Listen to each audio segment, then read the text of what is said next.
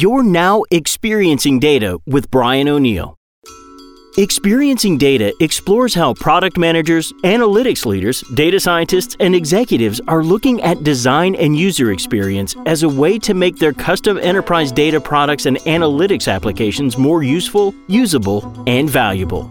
And now, here's your host, the founder and principal of Designing for Analytics, Brian O'Neill.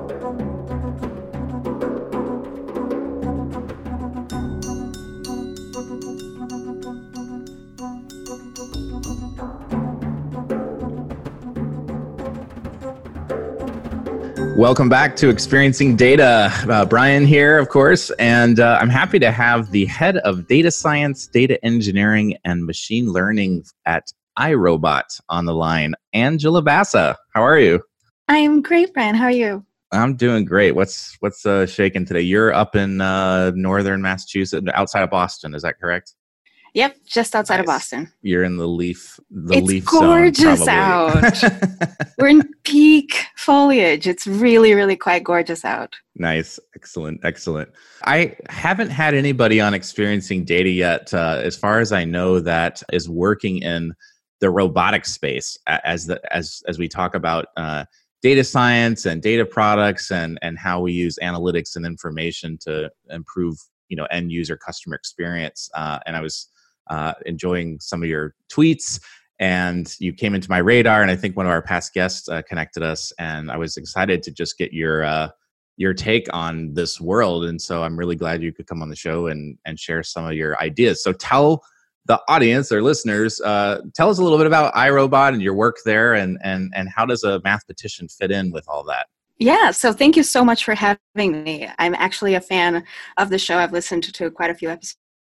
Not just in prep, but I actually am, because one of the things that's really big for me in terms of how does one ethically interact with data has a lot to do with how you communicate it and how you structure that exchange of information without sort of math washing things and just assuming truth, without really interrogating the potential biases and second and third order effects, which is a lot of what you discuss as well in terms of articulating that within an enterprise analytics consumption environment. So there's a lot of overlap.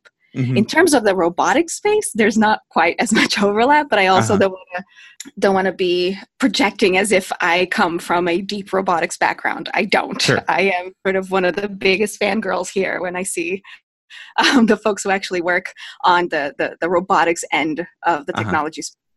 Mm-hmm. So my end is closer to the math end, is helpful because that's my background. So I started my career. Before you go into this, I have to ask you a question. I love this word and I have no idea what it means. What is math washing? So good. This is such an awesome term. I love it, and I don't even know what it is, but I just immediately pictured Listerine, but it says math wash. Yes, right? What is this? And it makes you think like everything is better, and it's just cosmetics. So it's not my term. I didn't come up with it. And I want to say it's a term that Fred Benison sort of coined, but don't quote me on it because I don't have perfect memory. But it essentially means that because these tools that we use sometimes can be quite sophisticated, oftentimes they aren't, but they can be. It's really easy to use very complicated jargon to impart credibility onto results that perhaps aren't merited. And I like to call that math washing a result. Awesome. I mean, kind of not awesome, but I get the point. Well, it's good to label it, right? So you can call it out. Yeah.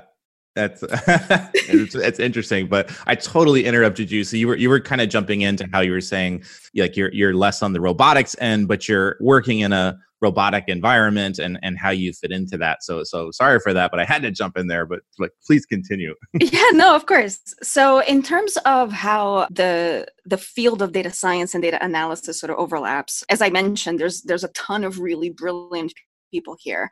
And iRobot is quite a well-established company. It's, got almost 30 years. So they have brilliant algorithmists and roboticists and technologists, but our product as a connected consumer product is a more recent development for the company. And so when they launched, they sought me out to come in and establish sort of a data scientific discipline within the company to leverage that fleet-wide data ingestion point and knowledge potential that they had at their disposal. And so our team is our mandate is to make sure that we are making the best decisions, that we are informing strategy rather than just believing certain bits of institutional knowledge or anecdotes or trends. We can actually sort of demonstrate and test those hypotheses with the data that is available to us. And so we can make much better informed decisions and hopefully less risky ones. So that's the promise, and that's how it fits into the robotics space. And it's really important to be really thoughtful about that analysis, because one of the things that I often say on Twitter and to whomever will hear me, sort of on that vein of math washing, is that data alone isn't ground truth. Right? Data isn't the thing that we should be reacting to. Data are artifacts. They're breadcrumbs that help us reconstruct what might have happened. And Right. So that's what I try to do is make sure that we are being respectful of the biases that are potentially influencing us and making us think we're going where the data is pointing, when sometimes that's not what we're supposed to interpret. Mm-hmm. So that's sort of a long-winded answer of how can robotics benefit from this in our space. Right. I'm curious. You've been there about 2 years, is that right? Almost 3. Yeah. Almost 3 years. So when you came in, and it sounded like you were kind of starting this department, so to speak. Yep. What was the problem or the gap or the need that the business said, we need to go out and hire an Angela and find the Angela? Or was it we're not really sure, but we have all this telemetry and, coming from our devices, and there's potential to do something with it, and we need someone to come in and help us figure that out? Or it's, we know we want to do X and we need this particular expertise. What was that setting?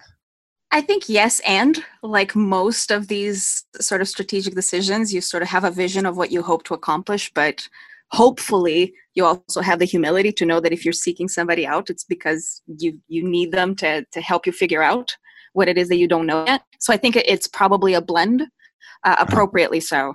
So they obviously had folks who understand data and understand science, right? The data and science are sort of very present in most of tech. So sometimes they are the most difficult audience, because they're like, how are you doing it differently than I do it?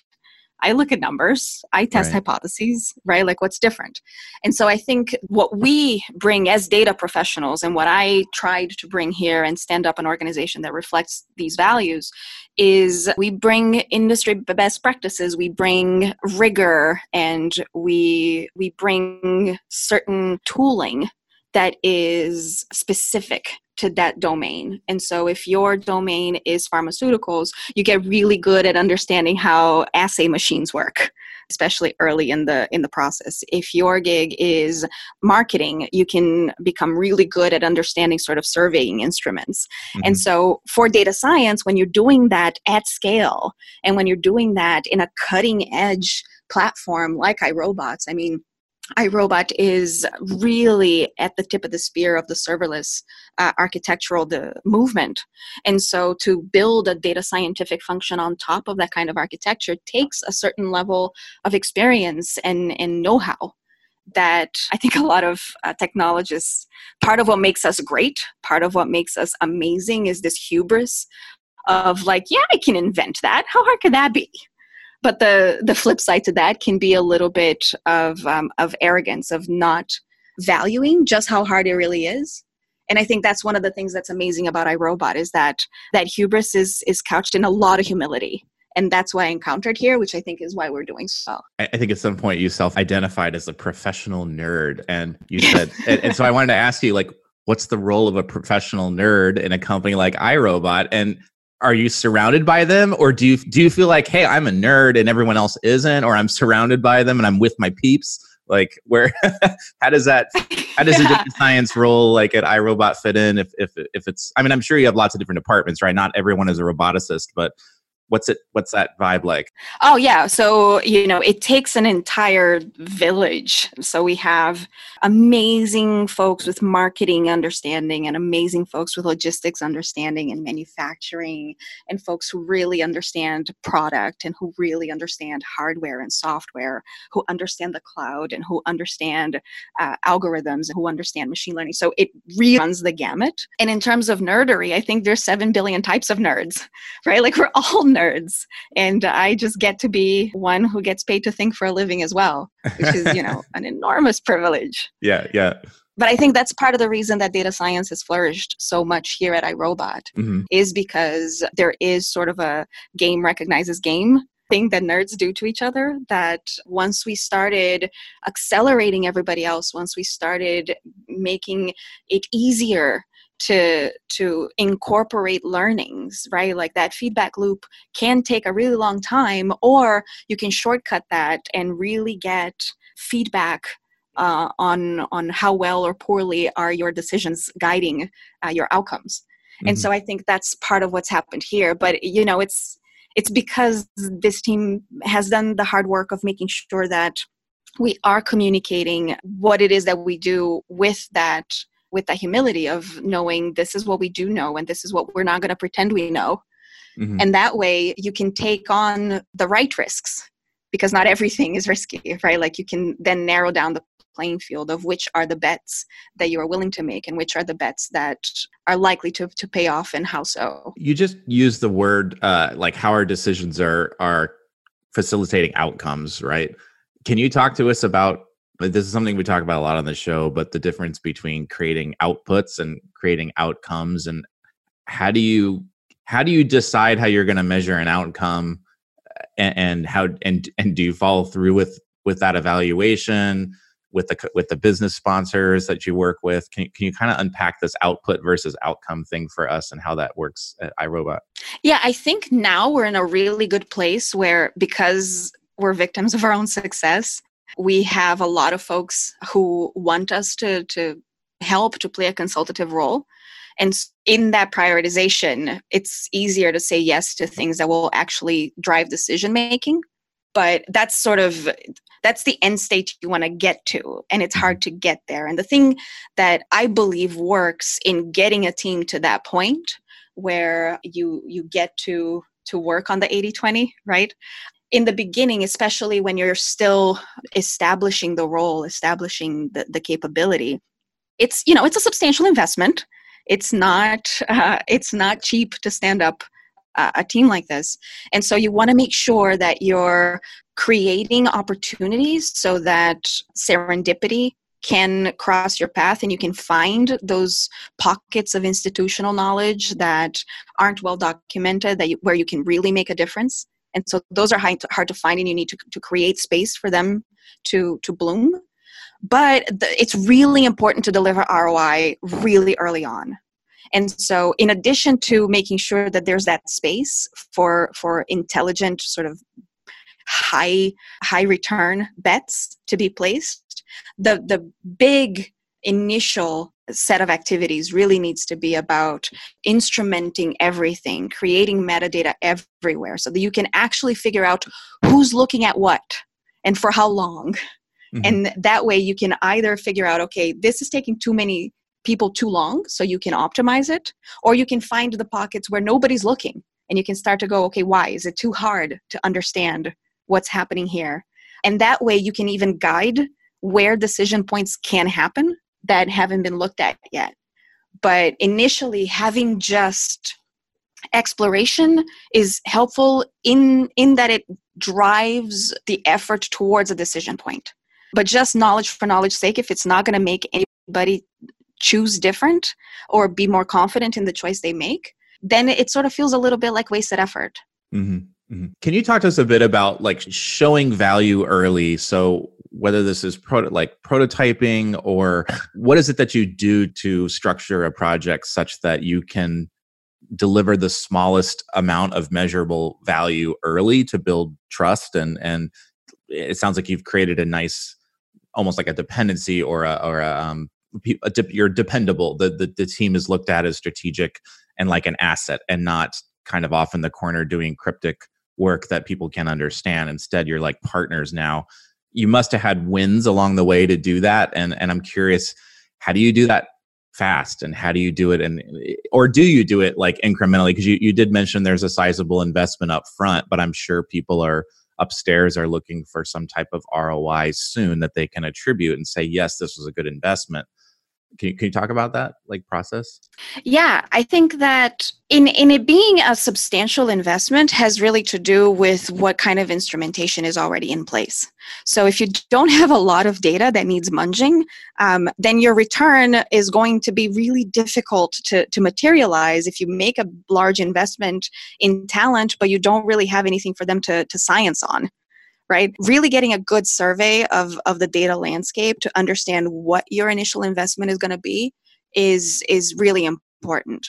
But assuming you have already sort of some kind of architecture in place that's already piping in information, and you want to start extracting value from that and have it be, as you mentioned, an asset and not just an additional source of potential confusion later on when nobody knows why things are in the schema that they are and so forth. I think the first part that's important is getting as much standardization in place so that you can get your information to be apples to apples. So for us, one of the things that was really important was changing the culture from a culture where the only people looking at those breadcrumbs are the people who left them in the first place.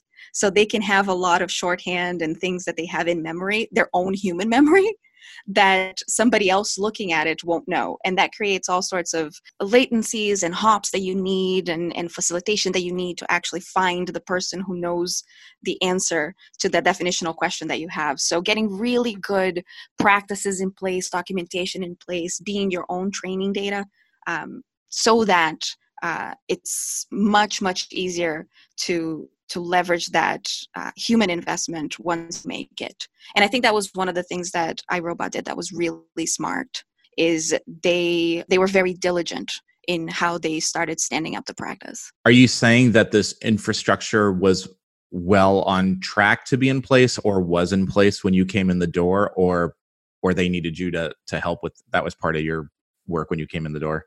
Yeah, some of it was already in place. I mean, the first cloud-connected robot that iRobot sold was late 2015, and I came in 2017. So there was already a team in place that was making sure that all of that was working and working well. And my role was then to come in and extract insight from what we had made available to ourselves. There was a architecture in place, but what ended up happening is we were now being able to iterate towards a better solution given what we thought we wanted to do. When I say that our team was really diligent, even as it predated my joining, is that we didn't over-engineer, right? We didn't over-engineer all of our solutions for all of the possible permutations of platforms and tooling. Mm-hmm. Because if you want to stay super flexible, then that means you add a ton of unnecessary complexity. Mm-hmm. When I came in and the team started growing and we started making certain standardization decisions, we were able to simplify our architecture or bring in different criteria to evaluate potential solutions or potential areas of additional investment. Mm-hmm. Can you tell us a little bit about the skills required that are non-technical in terms of, so you're walking into this environment where it sounds like there's like some rough plumbing in place, there's some data in place, you're coming in the door to deliver insights back to the business, part of which are, we have X, Y, and Z question we want answered, and then there's like, ABC thing, which is we don't know what it is, but you're wearing the problem finder hat, like let's go find some interesting questions to answer. What's required in that skill set? And is there something you teach or do or look for in your hiring to deliver that skill back to the business? Because it's not a natural fit for a lot of, when I talk to data scientists and leaders, they often talk about the technical skill is very easy to measure, and you can see it on paper, you can get it in the interview, but there's these other skills that are required to do effective work and create value. So what do you look for there? Yeah, I would actually push back and challenge the assertion that technical skills are easy to see. Okay. Because I think the way we talk about, and this is just a personal pet peeve, but the way we talk about technical versus non-technical skills, I don't buy the premise. I don't even think that distinction is really helpful. Okay. Because if you know how to structure a particular line of code or query, but you don't take into account the fact that by doing it in one way or another, you might not have accounted for a particular assumption. So let's say a data set is intended for one use and you're repurposing it, and you forget to account for the fact that the way data was imputed for its original purpose invalidates the hypothesis for this repurposing. If you don't think about that, sure, your code can be pristine and the code will compile, and that's worse because that's the math washing, right? Like that's when you get an answer that doesn't reflect what you thought you were asking.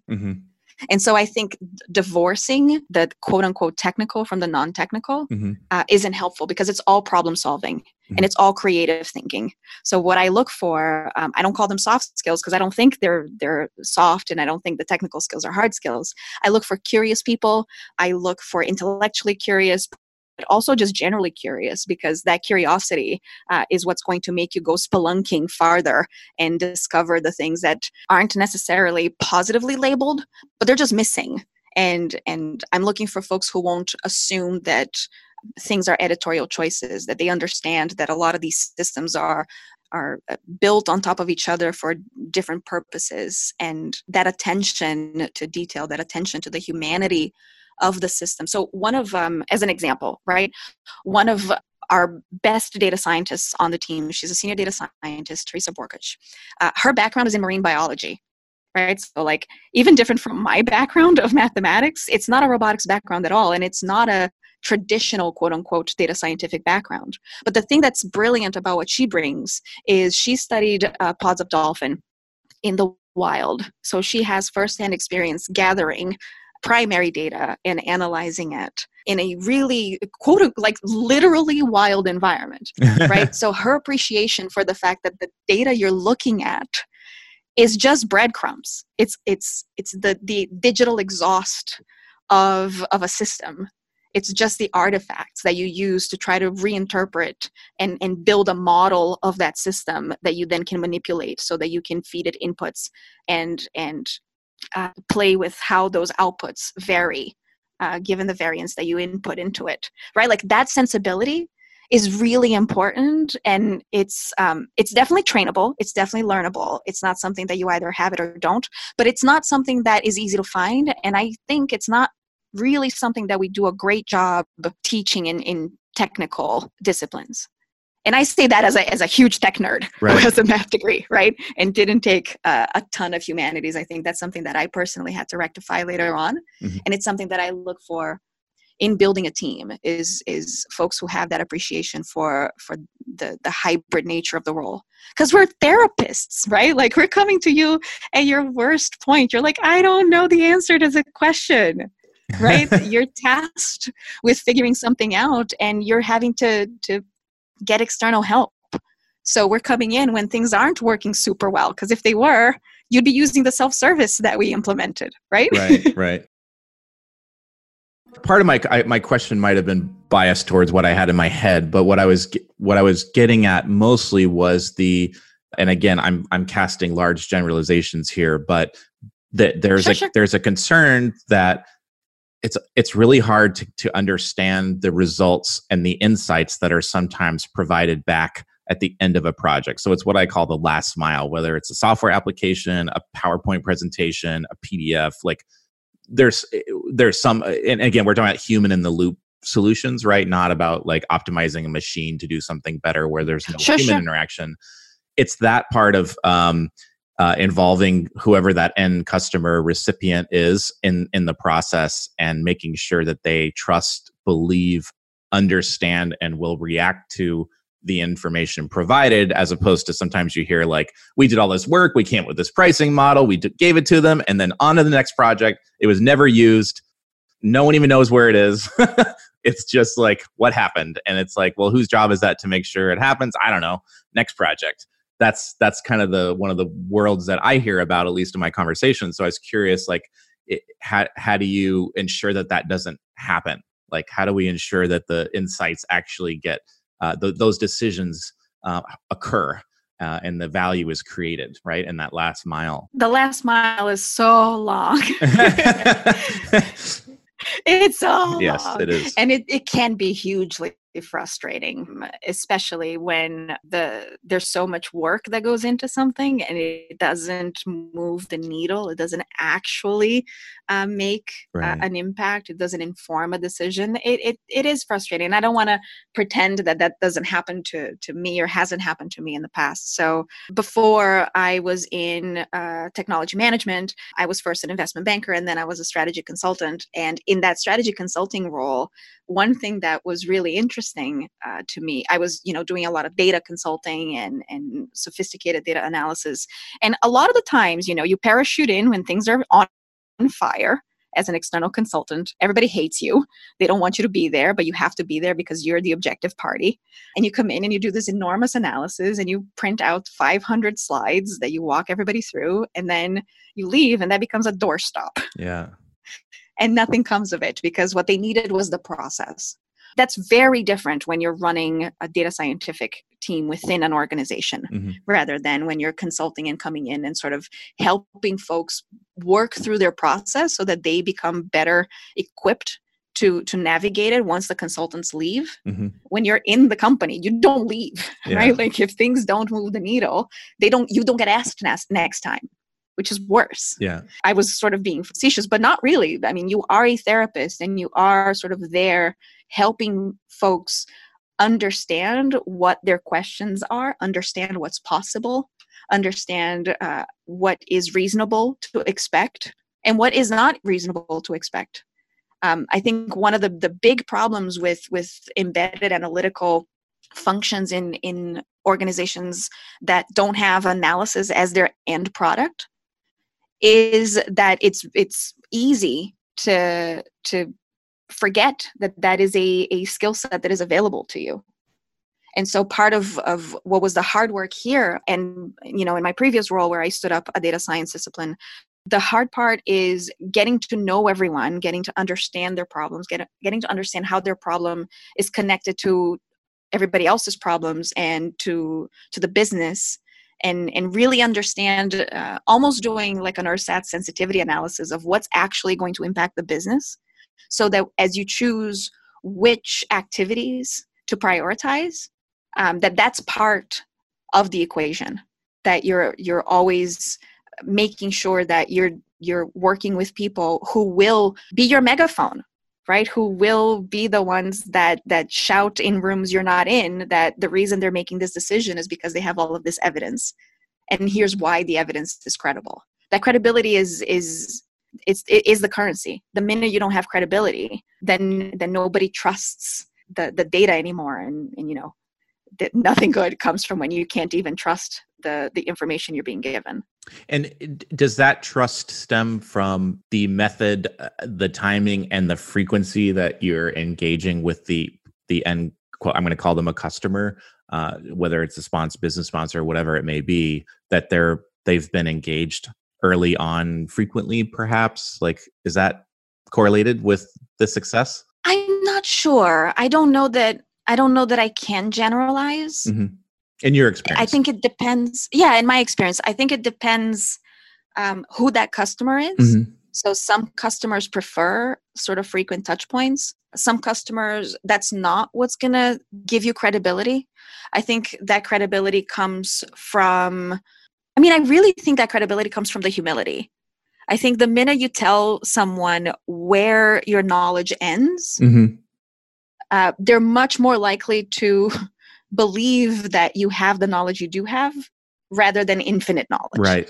And I think that's one of the curses of data science and the hype surrounding data science is that it's really easy to feed some numbers into an algorithm that's a black box and doesn't have any interpretability built in, and it spits something out and you're like, that's the model says. Right. I'm curious. It feels to me risky if there's not this regular engagement.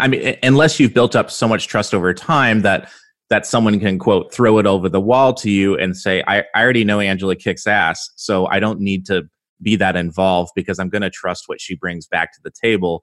But that comes with like experience and trust, and you've delivered value, and that person typically know. I guess I'm casting an opinion there that there's a bunch of stuff that happened prior to getting to a place where you can work like that. It feels to me like it would be pretty risky. Have you not seen a difficulty in getting people to adopt your decision, your recommendations when they haven't been involved? Like that seems different to me than I've heard before, but I'm curious. I agree completely. If they haven't been involved, it's really, really difficult. But I think what I'm perhaps inelegantly trying to say is that I don't think the trust comes from bringing someone along during the actual timeline. I think it has more to do with bringing someone along with the narrative. Mm-hmm. I think if you have a really strong understanding of what the objective is, right? If everybody has shook hands and agrees on what the outcome is, it's much more important that the outcome be clear, that the assumptions and the edge cases and the ways in which it fails be transparently articulated, mm-hmm. than to demonstrate how the sausage is made. Mm-hmm. Because I think part of what I was saying in terms of this is all problem solving and it involves creative thinking is that it's really hard to demand a really interesting novel finding on a cadence. Right. It's sometimes you're going to go 2 weeks and you're still, muckling through dirty data and deciding whether imputation makes sense or doesn't make sense, deciding whether leaving gaps and what defines an outlier, and you need more interviews with different people that aren't the original stakeholder. So I think making sure that the process is well documented and well communicated is probably more important than the frequency of contact, which isn't to say that isn't valuable or that doesn't also impart trust. But I think being really clear about what went into an analysis and how an analysis fails probably delivers more bang for buck. Yeah, and I should say I'm not necessarily advocating like learning how the sausage is made step by step. I don't think any client, or customer really wants to be that involved if it's not their core discipline, unless they have a real control issue, which signifies a trust issue, which is something else. But what you just said about like defining what the outcome would be, and also like, well, here's what it's not going to do. And do you have some in a planning session or some kind of discovery where you talk about these theoretical outliers and how, like, just to be clear, like when we do this, here's what's it's not going to do. Here's what it's not going to answer. Here are the possible outlier situations that could occur. Do you kind of tease that out or have a session about this at some point, whether it's one time or regardless of how many times, but there's some expectation about what might be coming at the end? And I'm not talking about the final number. 67 is the number that came out. I'm not talking about the number, but the process that you go through and what it will and won't do, whatever the solution or insight is. Is that part of the project process for you early on? That's a really good point. And yes, very much so. Yeah. Mm-hmm. So that expectation management mm-hmm. is probably, we like to laugh that data science is 80% data cleaning and 20% analysis and sciencing. Right. I mean, well-functioning teams don't have that. But even so, I think in a management capacity, I think like 60% of my role is expectation management. Mm-hmm. It's not that I don't dislike bad news. I dislike surprises. And I think our stakeholders are the same way. They don't want to be surprised by a finding. And the way that you build trust is you minimize surprises. And that means if you're building somebody up to a counterintuitive result or finding, mm-hmm. Making sure that you're walking them through all of the steps. Whether, sometimes it does mean you have to go into the sausage making steps, right? Like right. For me, sometimes that does mean here's where on the chipboard this thing matters, or here's where on the particular line of code mm-hmm. this thing matters. Mm-hmm. This is where on the piece of information that we're analyzing, this is why this part is sensitive. So sometimes it does go down to that level, not often. But I think, yes, you're right. It's much more about, and I think with tipping my hat to my marketing friends, the adage goes that you need 10 touch points before somebody will remember. So the frequency definitely plays to that. It's definitely helpful if you get to tell somebody over and over how this analysis works, what it will and what it won't do. The fact that when you're doing a k-means clustering, that you're imposing a particular number of clusters, and that's an editorial choice, and we get to choose what we want that to be.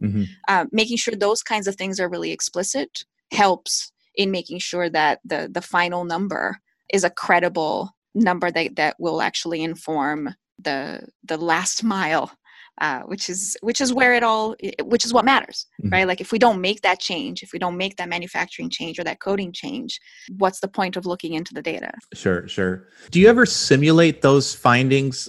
Let's say it's a domain or area in which you can predict just from experience a range of values or what outcomes might come after you actually run it through the sausage maker.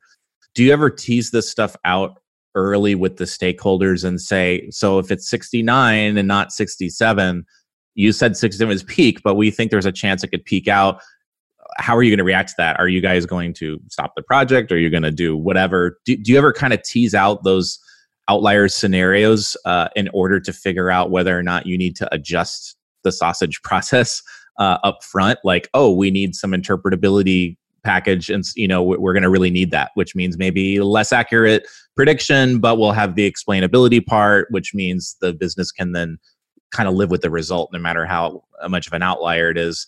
Do you ever do any type of that or not so much? Oh, absolutely. Yeah. So when we're choosing what the best methodology is to answer a question, I think the precision of said methodology is one criterion, but it is not the criterion. I think what you're saying plays a great deal into how we choose to answer a question, right? Is this something that needs to be maintained by a different team? Or is this something that we're going to own? Is this something that it has to be repeated, or is this a one-off? Is this something that has to withstand scrutiny from a regulatory body or some other external party or not? And so given those constraints, different solutions might be more appropriate. And so sometimes we will trade perceived precision, perceived accuracy for the ability to attribute different parts of that outcome to individual inputs or to certain scenarios. So yeah, definitely. And sometimes we will choose a simpler, quote unquote, right, simpler solution, because methodologically it's easier to nest that into another simpler solution. And with an ensemble, you actually get better than if you had started with a complex solution in the first place. And then your end result is even better than had you just done the single step in an overcomplicated way. So I think the constraints go beyond just what the right answer is, because it's really important to, for instance, if you use a super sophisticated algorithm on data that's really dirty, then you're just going to find dynamics within that system that are reflective of noise, that are just random chance. Right. And that's usually something that very junior analysts tend to do more often than senior analysts, right? Like they are eager to try out that really cool autoencoder. Right. They really want to try out a support vector machine once. And so they'll throw it at a CSV, and it'll give like an amazing precision number. Look at my accuracy. It's, 6 nines. It's so great. Like, sure, but it's pointing left, and we know that you can't turn left. Right. It's telling you with 99% certainty that you should turn left where there's a cliff. Right. That plays a huge part into how we choose to solve a problem, because we're looking for the real answer, right? We're not looking for the best looking answer.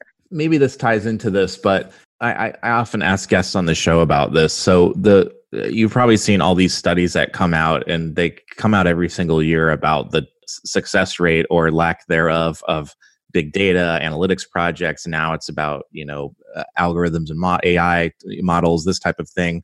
10 to 20% would be about the average of these studies, which means, 8 out of 10 bats people are striking out. Why do you think that is? What types of changes need to be made there, especially particularly on the non-technical side? Because there's always the reasons like we don't have the data to do any of this work. And so, we weren't able to do a pricing model or what, I don't know, whatever the example is. But in terms of the non-technical side, do you think there are factors there that are non-technical that contribute to this kind of low success rate here that continues to be, in this 10 to 20% range year over year? Yeah, I think so. I think it's also important to note that even the technical aspects are perhaps overlooked more often than we'd like to believe. Mm-hmm. So I think a lot of times there are projects that go into a data set that is just not robust enough. Okay. And that's a hard truth to hear. Mm-hmm. I think, it's really difficult for you to step up to a CEO or a VP and say, I can't answer that. It's a lot easier to answer in a black box way that won't be able to be checked until you've left. Right. And you joined another company or another consulting firm or started another project. Mm-hmm. So because the learning loop can be so long, that having an appreciation for just how difficult this stuff is really important. And I don't know that we do a great job of saying no to projects that we know. And I say we as, a profession. I think we at iRobot have done a better job, but obviously I'm biased. I'm going to think that because I'm the one who thinks they're doing it, right? So grain of salt and all that. But I think that's really important, is making sure that we don't try to answer questions that we're not ready to answer. Mm-hmm. And I don't know that happens as often as it should. But on the non-technical side, I think the diligence to really take an answer from start to finish is really important and is also difficult. So especially when you have a really great team in place, it is extremely tempting to go, oh, I have this problem. Let me just ask this person to take a quick look. They're smart. They'll solve it faster than anybody else could.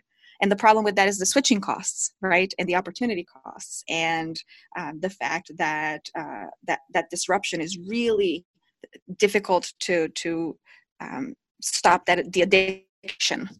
Once you do it once, it's just really easy to continue to disrupt that team. And so then they can't focus and finish projects. And that can erode credibility. That can erode the reliability of the team. Mm-hmm. So that's sort of where I think the business really needs to be careful, is allowing the analysis to complete fully before reacting to potential signals, or, because that's the nature of the beast. You're doing exploratory data analysis. You're going to find weird things that sometimes portend but end up meaning nothing. I want to wrap this up real quick with a quote that you had written on your Twitter account, and it said, "We're all winging it.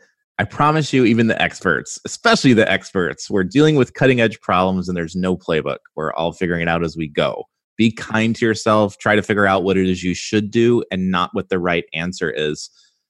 Can you unpack that a little bit more? What prompted you to write that?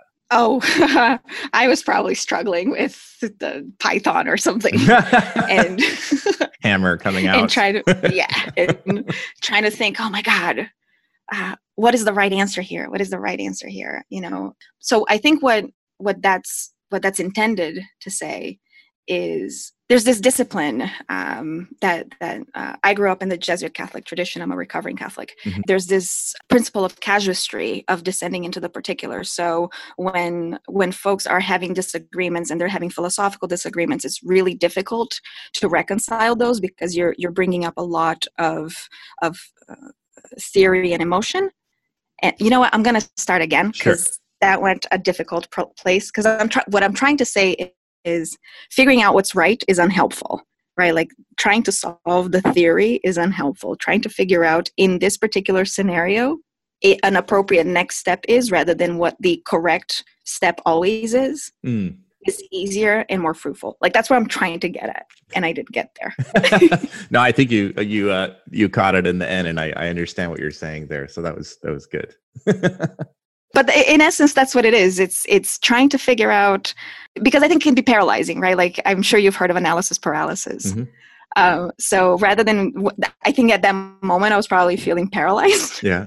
Of like, what do I do? What is the right thing to do in a case like this? And that's not helpful. It's, what do I do next? Right. And then one step at a time. And then that's how you get to the end of an analysis. Yeah. That's awesome. Well, thanks for sharing that. Where this has been a really fun chat. Where I'm sure we probably have some listeners that want to follow along to your quotes and everything else. So obviously you're on Twitter, so I can put a link to that if you want in the show notes. Are there other ways that people could follow your ideas and thinking on this? That's probably the most direct access to my id. Okay. Excellent.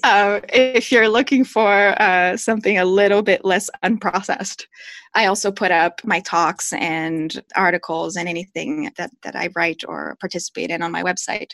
So you can find that at angelabassa.com as well. Got it. And your Twitter handle is, just so people can hear it? Yep. It's at Angebassa. So that's ANGEBASSA. Awesome. And I will put a link to your website as well. And Angela, this has been super fun. Thanks for coming on Experiencing Data and sharing your ideas. Thank you so much for the opportunity. I love nerding out. All right. Take care. We hope you enjoyed this episode of Experiencing Data with Brian O'Neill. If you did enjoy it, please consider sharing it with the hashtag #ExperiencingData. To get future podcast updates or to subscribe to Brian's mailing list, where he shares his insights on designing valuable enterprise data products and applications, visit designingforanalytics.com/podcast.